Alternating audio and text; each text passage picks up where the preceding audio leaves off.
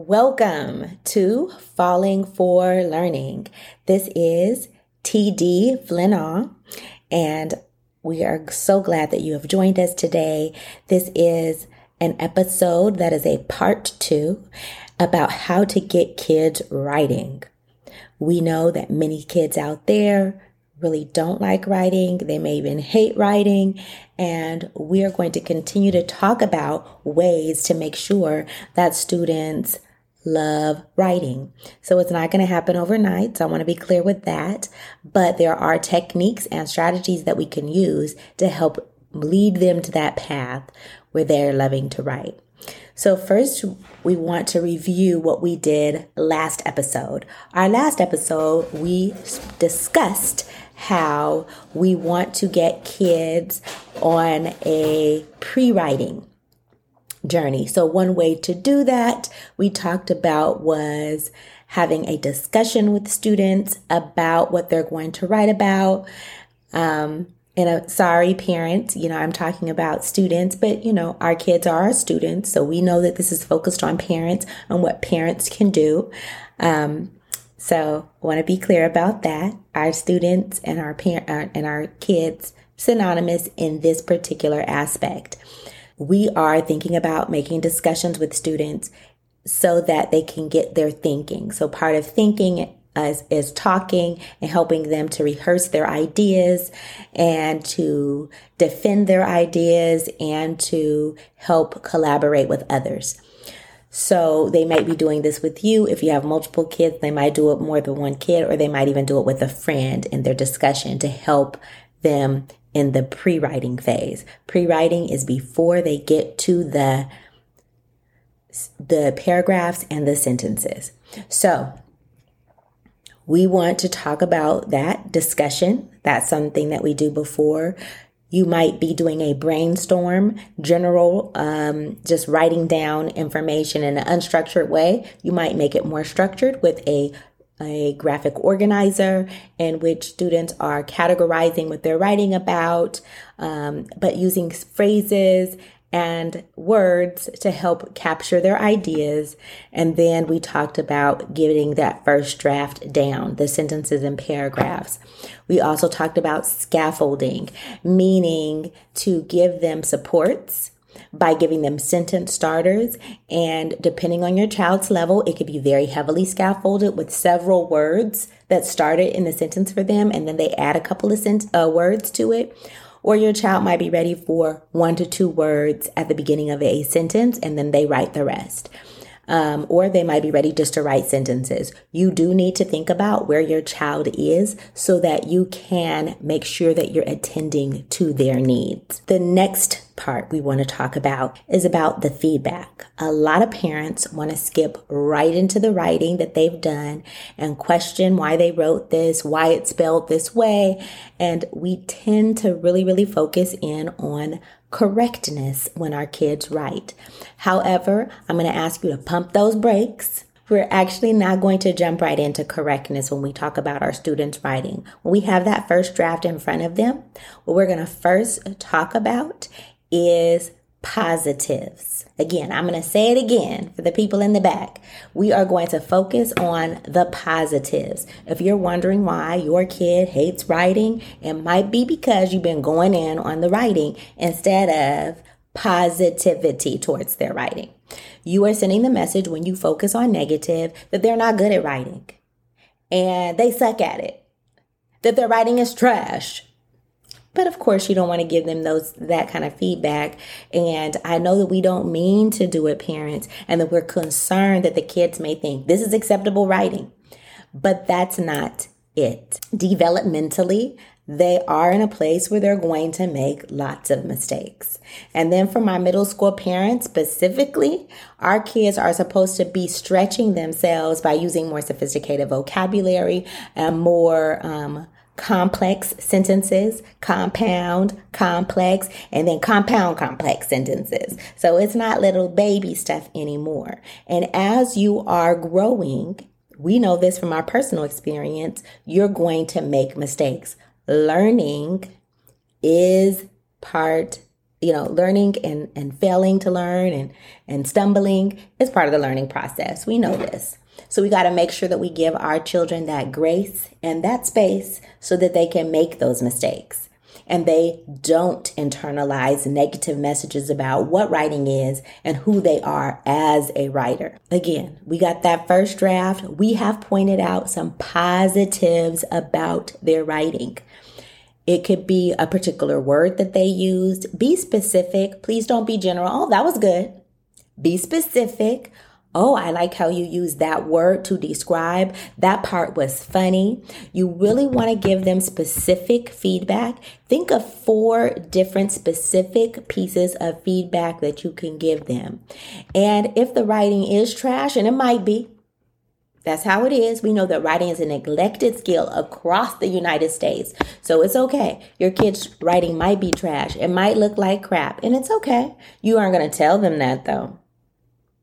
I'm not going to tell them that because we're accepting them where they are and we are building them up. What you're going to tell them is that you liked that they did 2 paragraphs. You liked that they filled up the page, that they wrote 3 sentences, that they used capital letters in certain places. So you want to be specific and you want to find the positives. It might be just that they wrote neat, that they wrote the entire time and they were working for the time period that you gave them to write. Maybe you gave them 10 minutes and they wrote that whole 10 minutes. So that's the positive that you're going to give them. It's okay.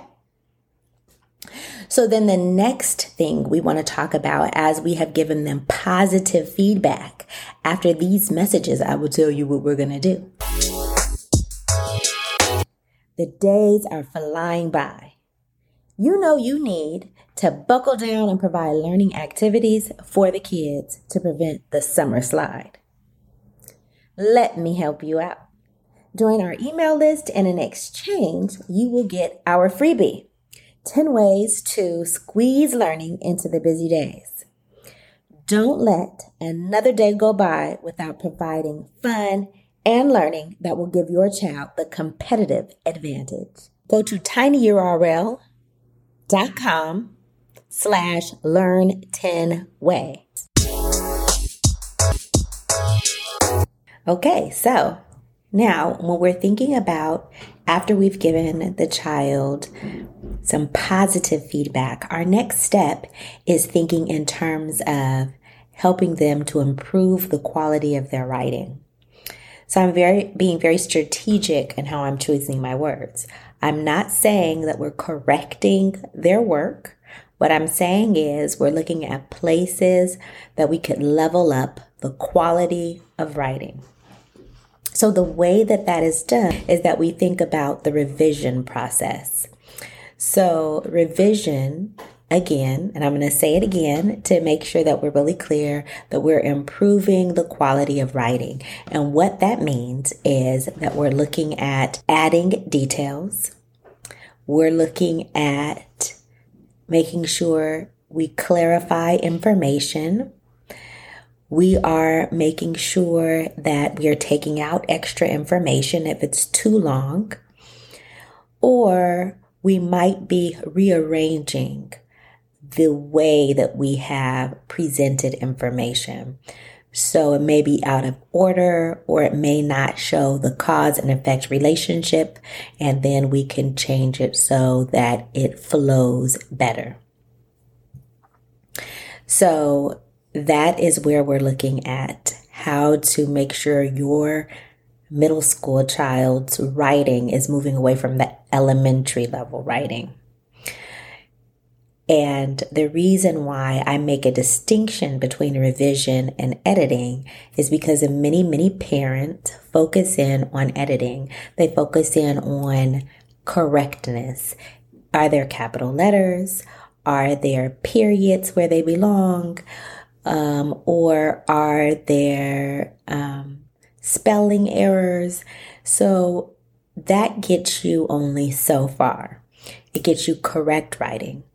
But we want the child to not only have correct writing, but high quality writing. And the way that we do that is focusing on revision. And again, framing revision as a place to look at the quality of what is written there, not at the correctness of the writing.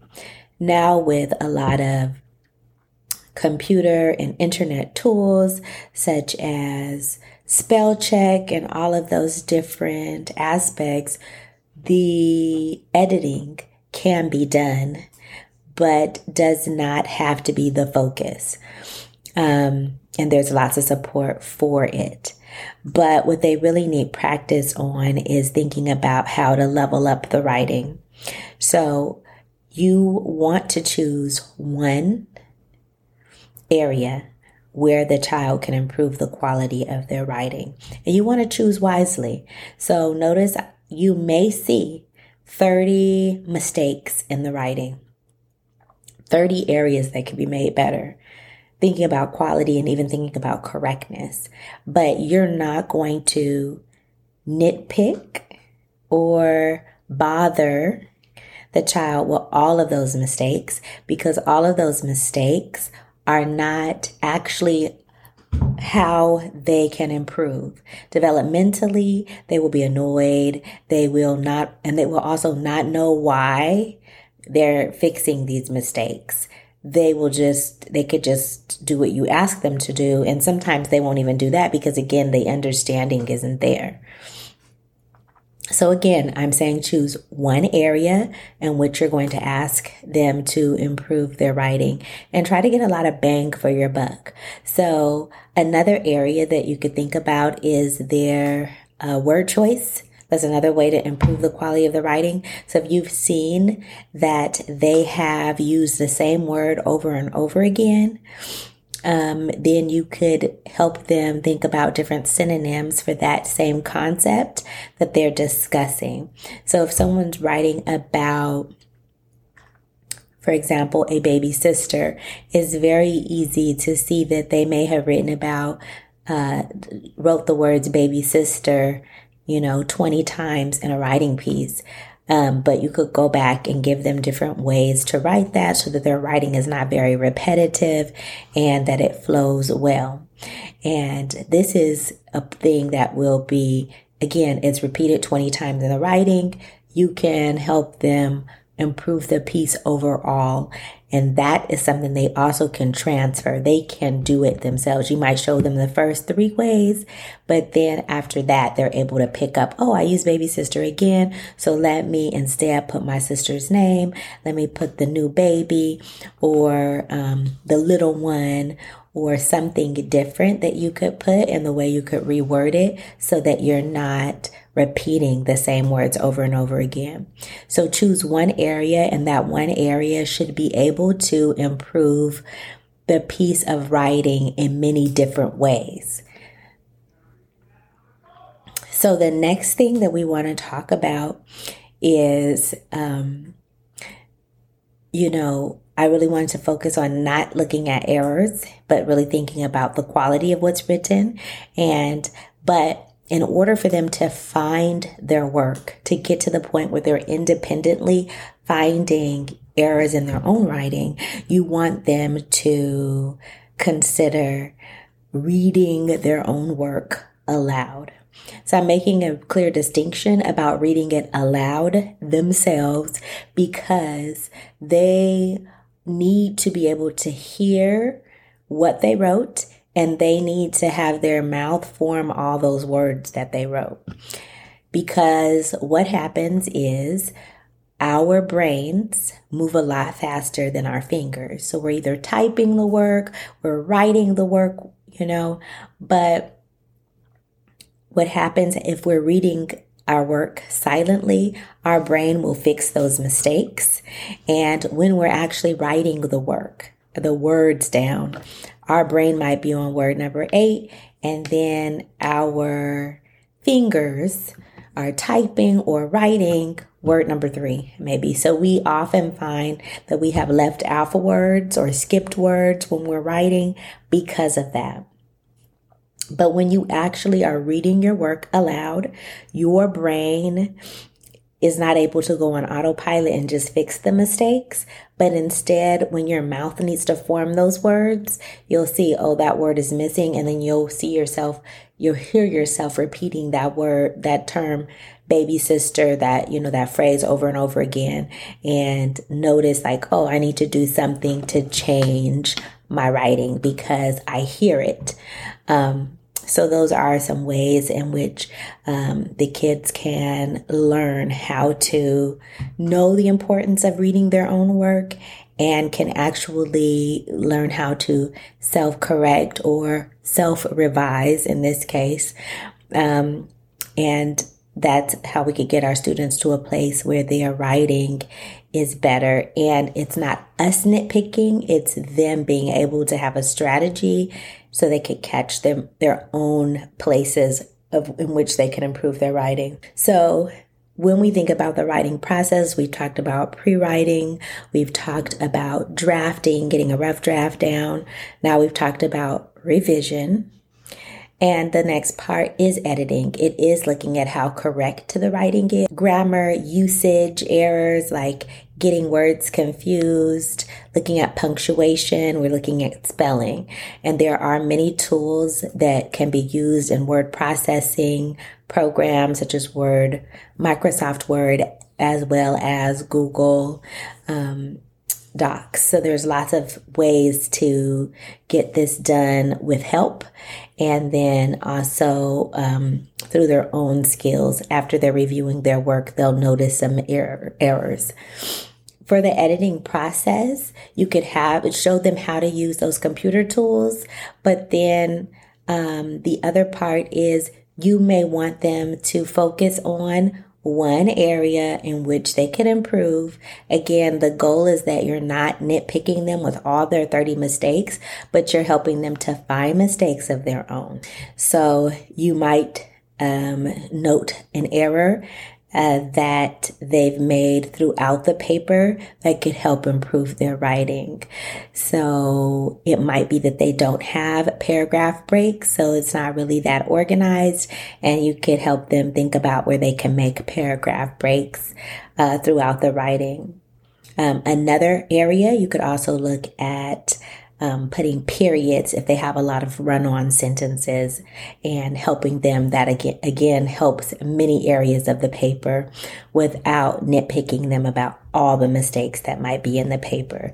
By the end, there will still be some mistakes, and I would caution you against trying to fix 100% of the errors, because that is going to make them not like writing, because you have nitpicked them with every single error they've made. And we didn't do this to them when they were in kindergarten, hopefully not. And so now that they're in middle school, the same thing. Help them get their writing to a better place, but don't try to make it perfect. It will take too long and they'll be really frustrated, and they would have internalized that they're not good at writing and they don't like writing. So we have our editing, and then they have, made all these changes in their writing. Their writing should be much better. I encourage students to, if they have like a paper copy and then a typed copy, you could see the changes. But if they're just working on typing, you might want them to make a copy of the document when it's the rough draft, and then they can have another part where they're making all these changes. So they could have that beginning rough draft where all those mistakes, even though it was typed, they could see the mistakes, and then that final copy are all the changes that they've made so that they could see the progress. That also helps them. They could see the progress that they've made. That helps move them towards loving to write, because they could actually see the progress that they've made. The final part is thinking about publishing the writing. And so publishing can be done in many different ways. It doesn't have to be put into a book or printed out, but it could just be simply like having them read it to a family member, creating a video of them reading it to a family member, to a friend, reading it to the family, posting it somewhere in the house. Right? So back in the day, and I don't know if it's still in your day, where, you put it on the magnets of the refrigerator. Some refrigerators don't magnetize the same way anymore, but a place that you could tape it up on the wall or even frame it if you want to, and to celebrate the writing where it is. And again, leave some of those mistakes, because just like we see those kindergartners and we see that progress, the same way we could see the progress that they've made at the end when they're like a couple years from now. So again, those are ways to help the kids through the writing process, help them like the writing, help them enjoy what they're doing. And we are so glad that you've joined us today, and we look forward to seeing you next week. Remember, we drop our episodes every Saturday at 5 p.m. Please join us again.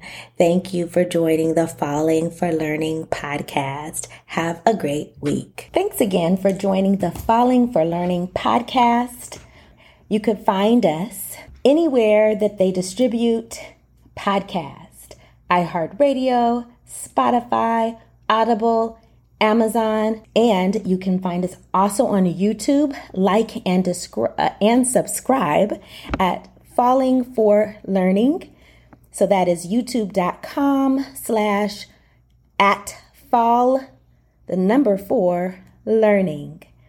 youtube.com/@fall4learning. Every Saturday at 5 p.m.